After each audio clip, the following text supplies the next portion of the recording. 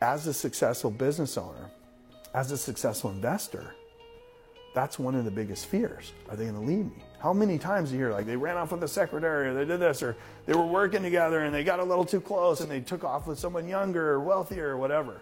It's like, bring that powerful certainty back. I love you. I'll never leave you ever.